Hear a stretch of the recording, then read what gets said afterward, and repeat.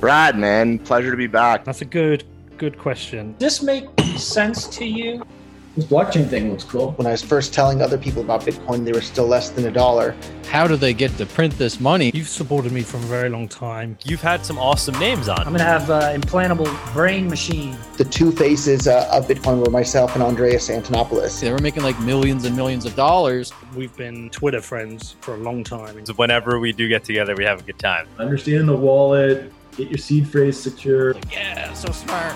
A lot of people hit us up from all over the world. Good job with Halving report. I mean, I'll see you on the other side. Always have my back. And if everybody likes Brad's content here, make sure you like and subscribe. Hey man, should I put it in Dogecoin? No.